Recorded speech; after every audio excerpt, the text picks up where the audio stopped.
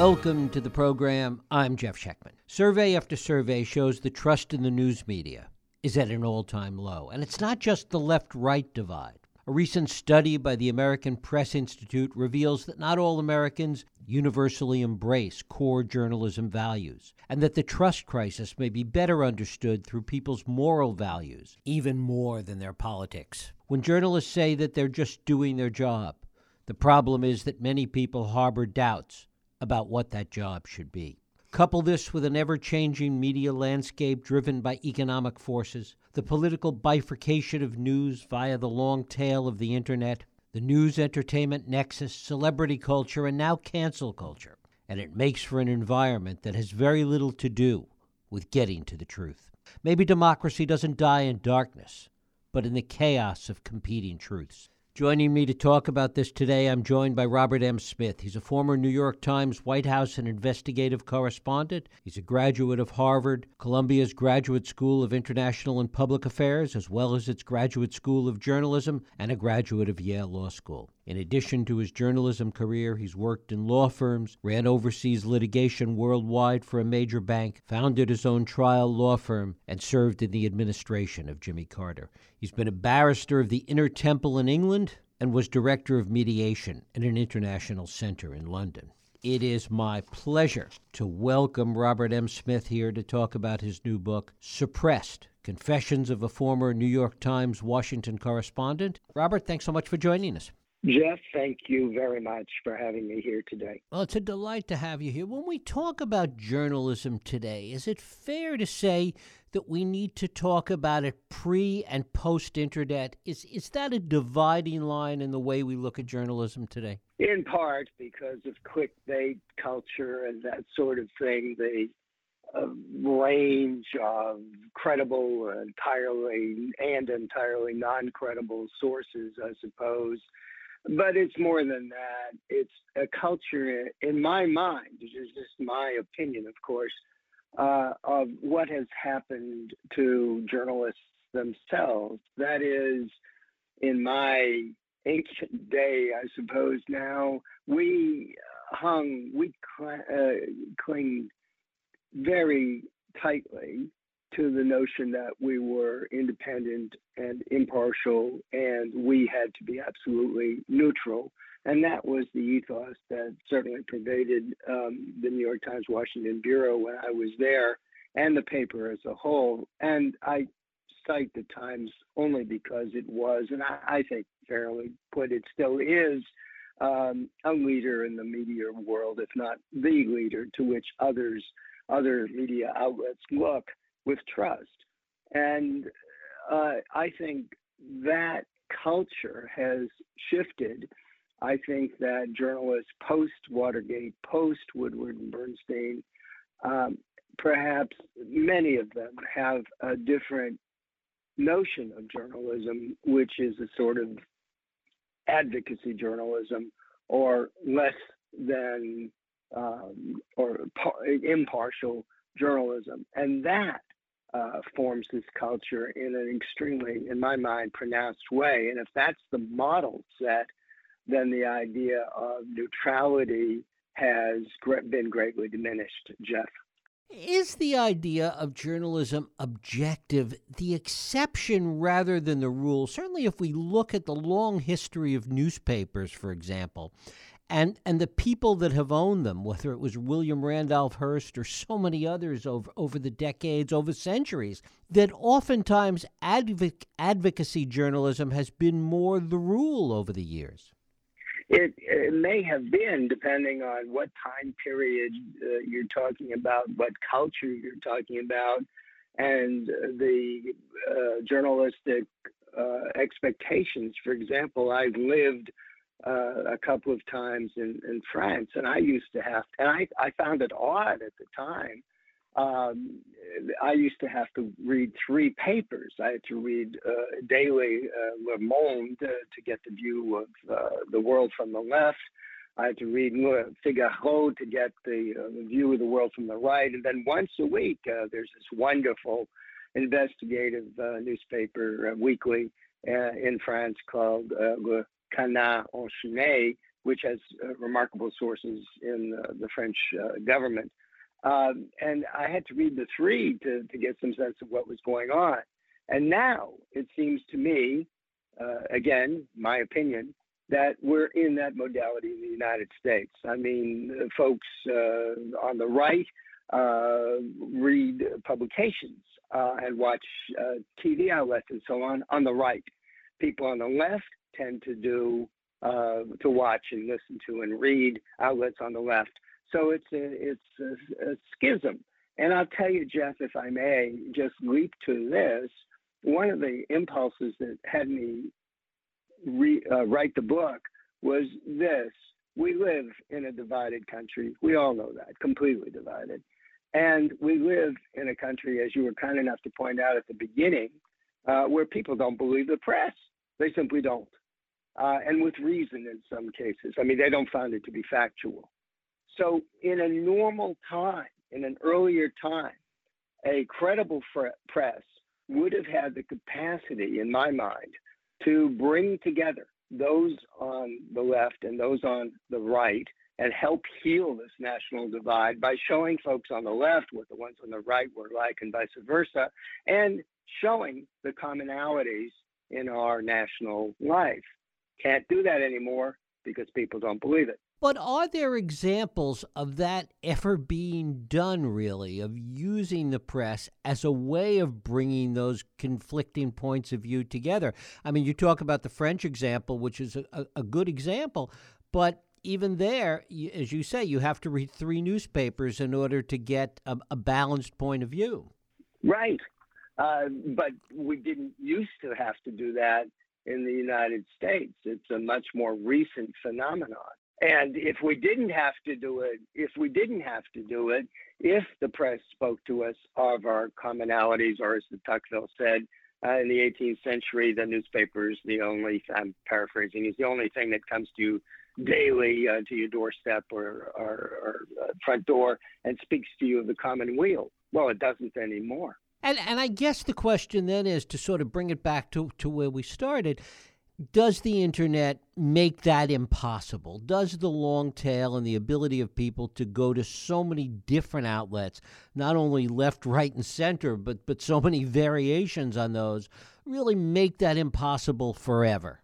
I don't think so. I think you may put me in the sheer, silly, naive optimist category. I mean, you have some people like vanilla, some like chocolate, some like hot bread sundaes and so on. But I think there's a tremendous premium, even in the business world as well as in the rest of society, but particularly in the business world, I suppose, the commercial world, on reading something that is neutral and it's true.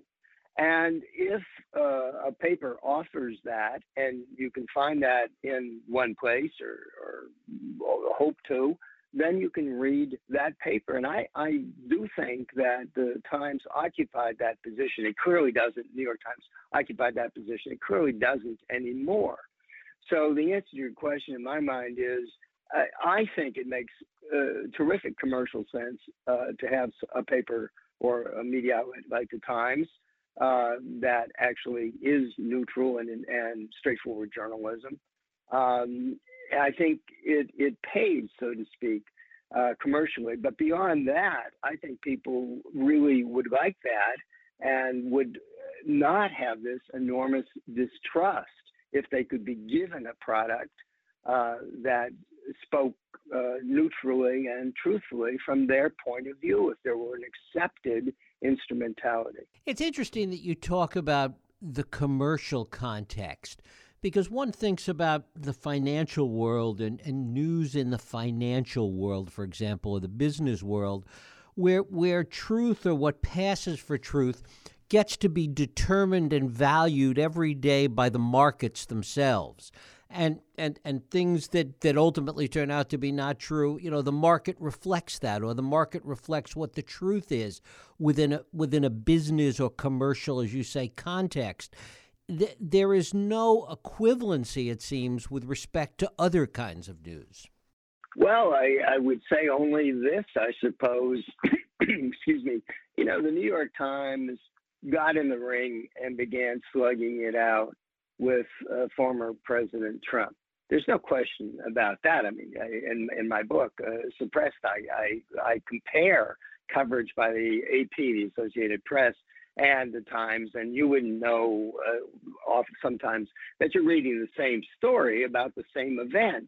So there's no question it did that. But the interesting thing, to answer your question directly, is that was good for Trump because his supporters didn't like the Times, and the notion he was slugging out with the Times helped him politically.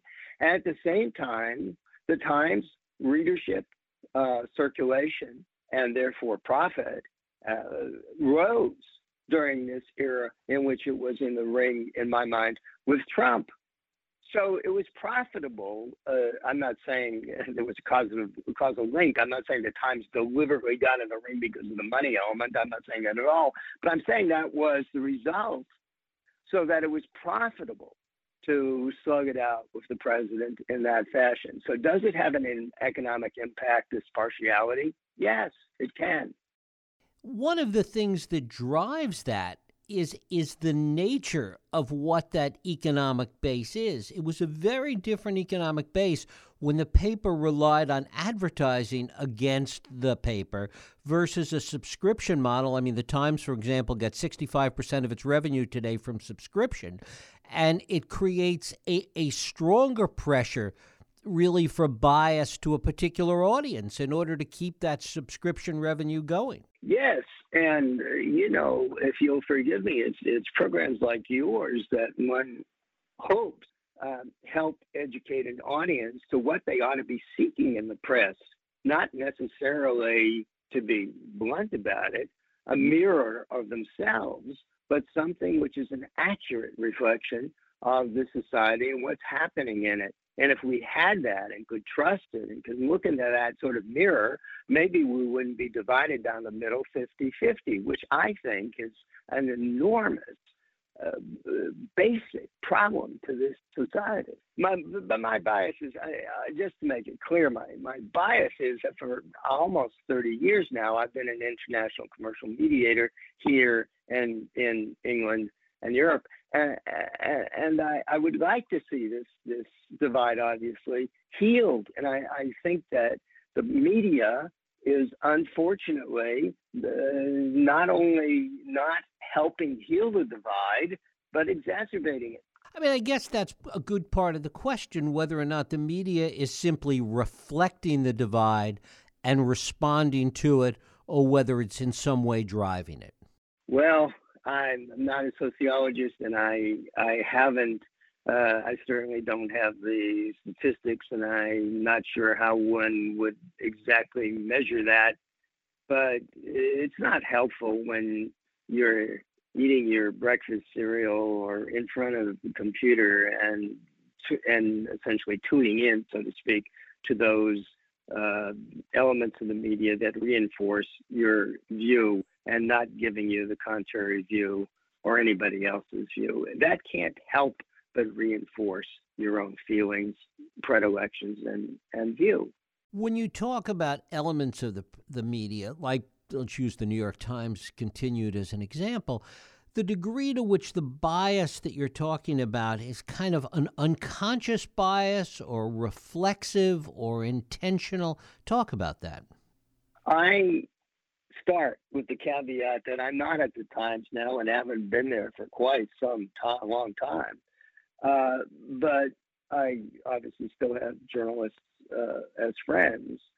It's the culture, in my mind, has changed. As I alluded to at the beginning of our conversation, Jeff, younger journalists have in mind a different notion of what journalism is.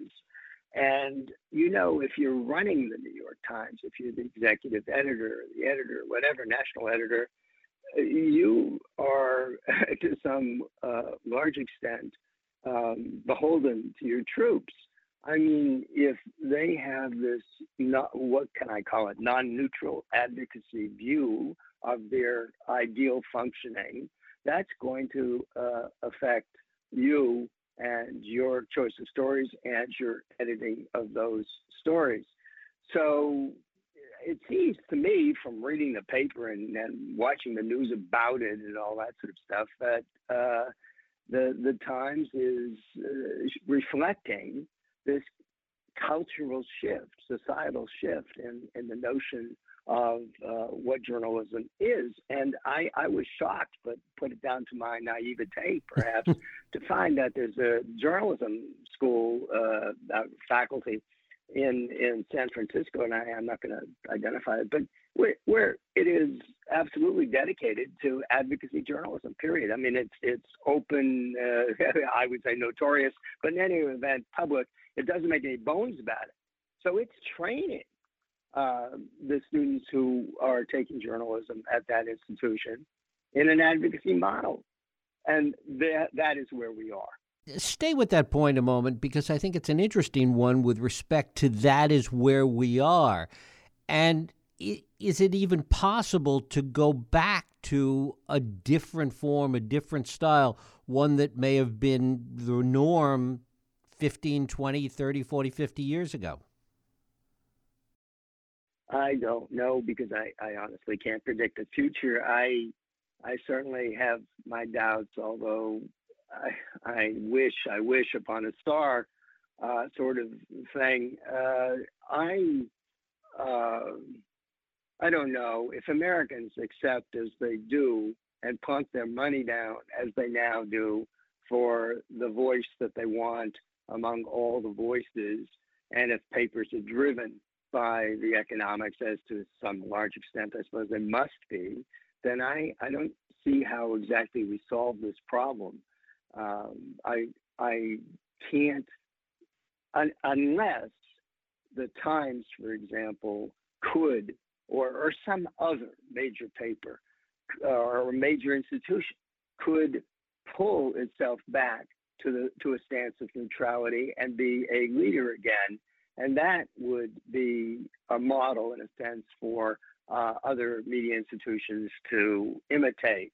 The Times used to, in my day, and it doesn't have to anymore, put out at around 9 o'clock or so at night, I guess, excuse me, what were called the frontings. That is to say, the choices that its group of editors, sitting almost in this conference room like the clergy in Chartres Cathedral or something, deciding on what the most important stories in the world were that day, and in order to put them on the front page and decide where on the front page they should be. That is, column A, column 1, above the fold, below the fold, and so on. That was an exercise that was taken with tremendous gravity and seriousness. And all the subscribers to the New York Times News Service got those frontings, as they say, around, I can't remember, I think 9 o'clock or something like that, 8 o'clock perhaps, from the Times, so that they could be guided as to what was really important in the world. So if we could make our way back to that circumstance, I think others would follow that model. I hope that addresses your question. Right. It seems that that's impossible to do for a couple of reasons within today's context. Number one, when those papers existed, when people used to get their newspaper delivered, you'd get a paper that was X amount of space, X amount of paper that was printed every day, and it was a finite container of information. The stuff that was important made it to a certain place in the paper. The stuff that was less important, or different sections or different features, made it to somewhere else. But there was a finite amount of space that dictated what the news, how the news would be shaped. When you're talking about it in the context of online and the internet today, and add to that most of it mobile internet today, that space no longer exists. The space is infinite. The determination as to what goes where is in part made algorithmically. And it's a very different environment. It seems that it's hard to imagine that framework within the context of today's distribution. Yes, to some extent, of course, you're correct. But don't you think, Jeff, that if I don't mean to pick on the Times, but but let's say the Times, what can I say? I grew up there. Yes, I was a correspondent there when I was in my 20s. Covering the White House in my late 20s or early 30s. But in any event, if there were a neutral, accurate, truthful, honest news institution, I think people of some education, perhaps, I don't know, some experience in the world, perhaps, would gravitate toward it, and that might, in my hopeful world, provide the economic underpinnings for that institution. So what I'm saying is, it seems to me that the New York Times, since the mid-19th century, made its way by being the trustworthy institution. And I think that some institution, maybe it'd be the Washington Post or another, if it set that standard and hewed to it, people might go there because of that. I myself get the Times daily and the Washington Post online.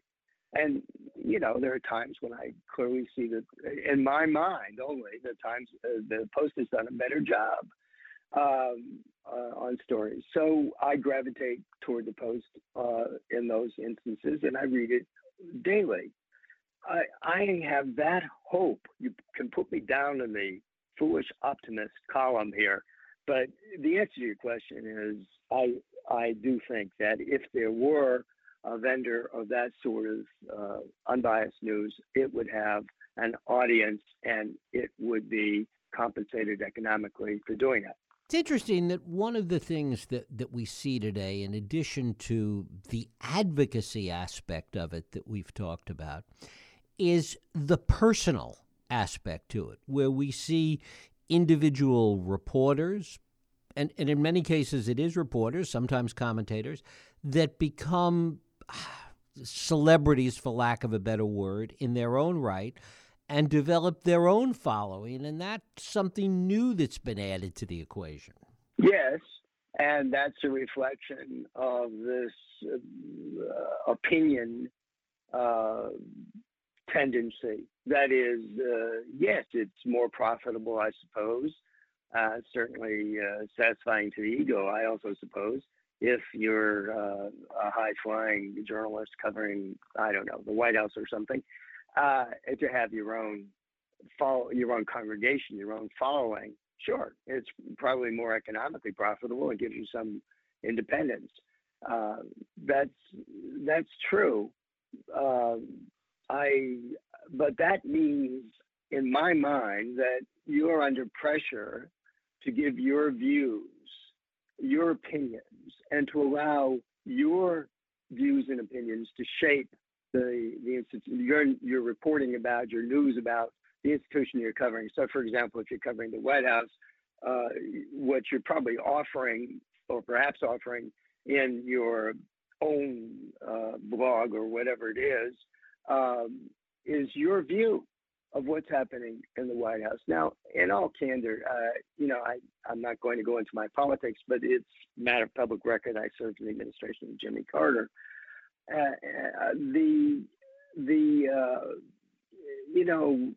Trump, when he was sitting in the White House, he knew the political views exactly of the chief White House correspondent of the New York Times. And he knew what he was saying about him. And those things, in my opinion, were not kind, and certainly were not unbiased. And they were on the front page above the fold of the New York Times. So how would you feel if you were being treated in that way? Don't misunderstand, I'm not defending Trump, and I'm not blanketly criticizing the paper, but the result of what you've been kind enough to ask about is that it puts pressure and makes normal a reporter's taking up a stance instead of remaining neutral. It accelerates that process. Right. But the other underlying part of that is, and this is maybe not a good thing, but I would argue that it's factual nonetheless, at least today is that people's trust in individuals, in people that they think they know or get to know because of their work, that their belief and trust in individuals is far greater than their trust of institutions, that it is institutional trust that has really been decayed. Well, that's true, but I must add, it's those institutions come in the public mind, I think, to be identified so heavily with a person, like the public health community and Fauci, that in a sense they're blended.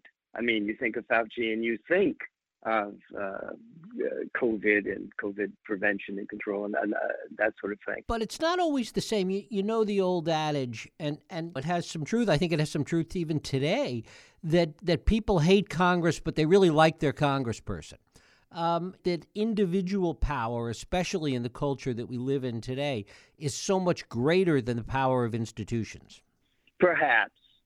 I think it depends on the person and the institution.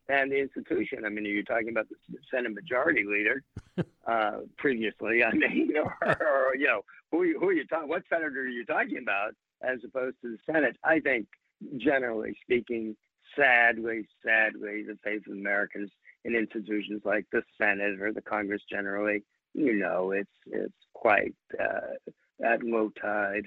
I mean, Fauci's an interesting example because I think that, his profile, his approval rating, if you will, is far greater than that of the CDC or any other government institution. You ask if they trust the institution, people will say no. You ask if they trust him, they'll say yes. Right.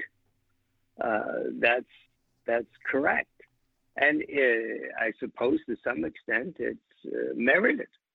We just had a piece in the New York Times, David Leonhardt, saying the CDC, elevated risk aversion to the point where it was inflicting, I'm simplifying it, but right. Elevated risk aversion to the point where it was inflicting damage on the American people as individuals and the American economy. So, you kind of wonder about the CDC, but Fauci did not make that, or does not appear to have made that cost benefit or risk safety analysis himself. And he's a personable fellow. So to the extent that Americans are looking in a very difficult time for heroes, there he is. You mentioned some school in the Bay Area here. What do you see going on in the education of young journalists today that either counters or fosters the kind of things you're talking about? Well, I'm not currently teaching journalism, but you can't, in my mind, escape youngsters in any field wishing to make their mark in that field. And they look to the people who are successful. And they look to the recent past, and they look to the gods or demigods in that field over the past decades, right? And I think youngsters think that investigative reporting is the bee's knees, to take an old-fashioned term. And they should. I mean, I was an investigative reporter, and I love it. But there's a big difference between investigative reporting and advocacy reporting. Both of them are seeking to find out what the facts are, but investigative reporting doesn't know the answer before it gets there, whereas advocacy knows at all times what the answer is before it gets there. So sometimes, in my mind, to finish the thought, those two things become confounded in journalism education and in young journalists who are very eager to do very well-regarded reporting. I mean, I think you've put your finger on really the key crisis, even more than some of the other things that we're talking about, is the way in which investigative reporting and advocacy reporting have become so conflated today. Right. It's very, very unfortunate. Talk a little bit about the way in which this difference, because I think that is a key element. Back when you were at the Times, for example, how was this seen differently than it is today? Well, you'd get your knuckles rapped if you strayed into the world of opinion. And I'm not, I was trained at Yale Law School years ago in the spectrum of what solid evidence or evidentiary solidity is. A desk is a wooden object in front of you. It's a desk, everybody agrees. And then there are much less concrete items of evidence that have to be shown to the jury to be actually credible. But so it's the same sort of thing between opinion and analysis, or analysis and opinion. In that spectrum, you've got the fact, you have a reasonable interpretation of that fact, analysis, and then further down the spectrum, in a great way, in my mind, a good deal of distance down the spectrum, excuse me, is opinion. So, for example, again, to answer you directly, out of experience, I covered in the day the Pentagon and the State Department and the Arms Control Agency, and I wrote about chemical biological warfare. And something occurred about CBW, and it was on the front page of the paper. They asked me to do a news analysis of what this big event meant. And I did, and I overstepped the line and expressed, I guess, some opinion or other in the process, unwittingly. And they made me peel it back and get back on track. That would, I think, from what I see, the product in the New York Times would not occur today. But you just have to pick up, I won't say all of the reporting, but a lot of the reporting out of Washington has that blend of undifferentiated blend of news and opinion to some extent. And I don't mean to be at all unkind. Being a reporter is hard, but it's there. And I think that's really the answer to your question. It reminds me of my very first job in journalism. When I got out of the Graduate School of Journalism, I was recruited by Time Magazine, where I lasted for exactly a year because of this undifferentiated blend of news and opinion in a time of the Vietnam War. I couldn't stand it. And here we are, back to it. Well, maybe the pendulum will swing in the other direction at some point. Well, I hope so. Robert M. Smith, his book is Suppressed, Confessions of a Former New York Times Washington Correspondent. Robert, I thank you so much for spending time with us. No, Jeff, I thank you so much for giving me the opportunity to be on here. Thank you.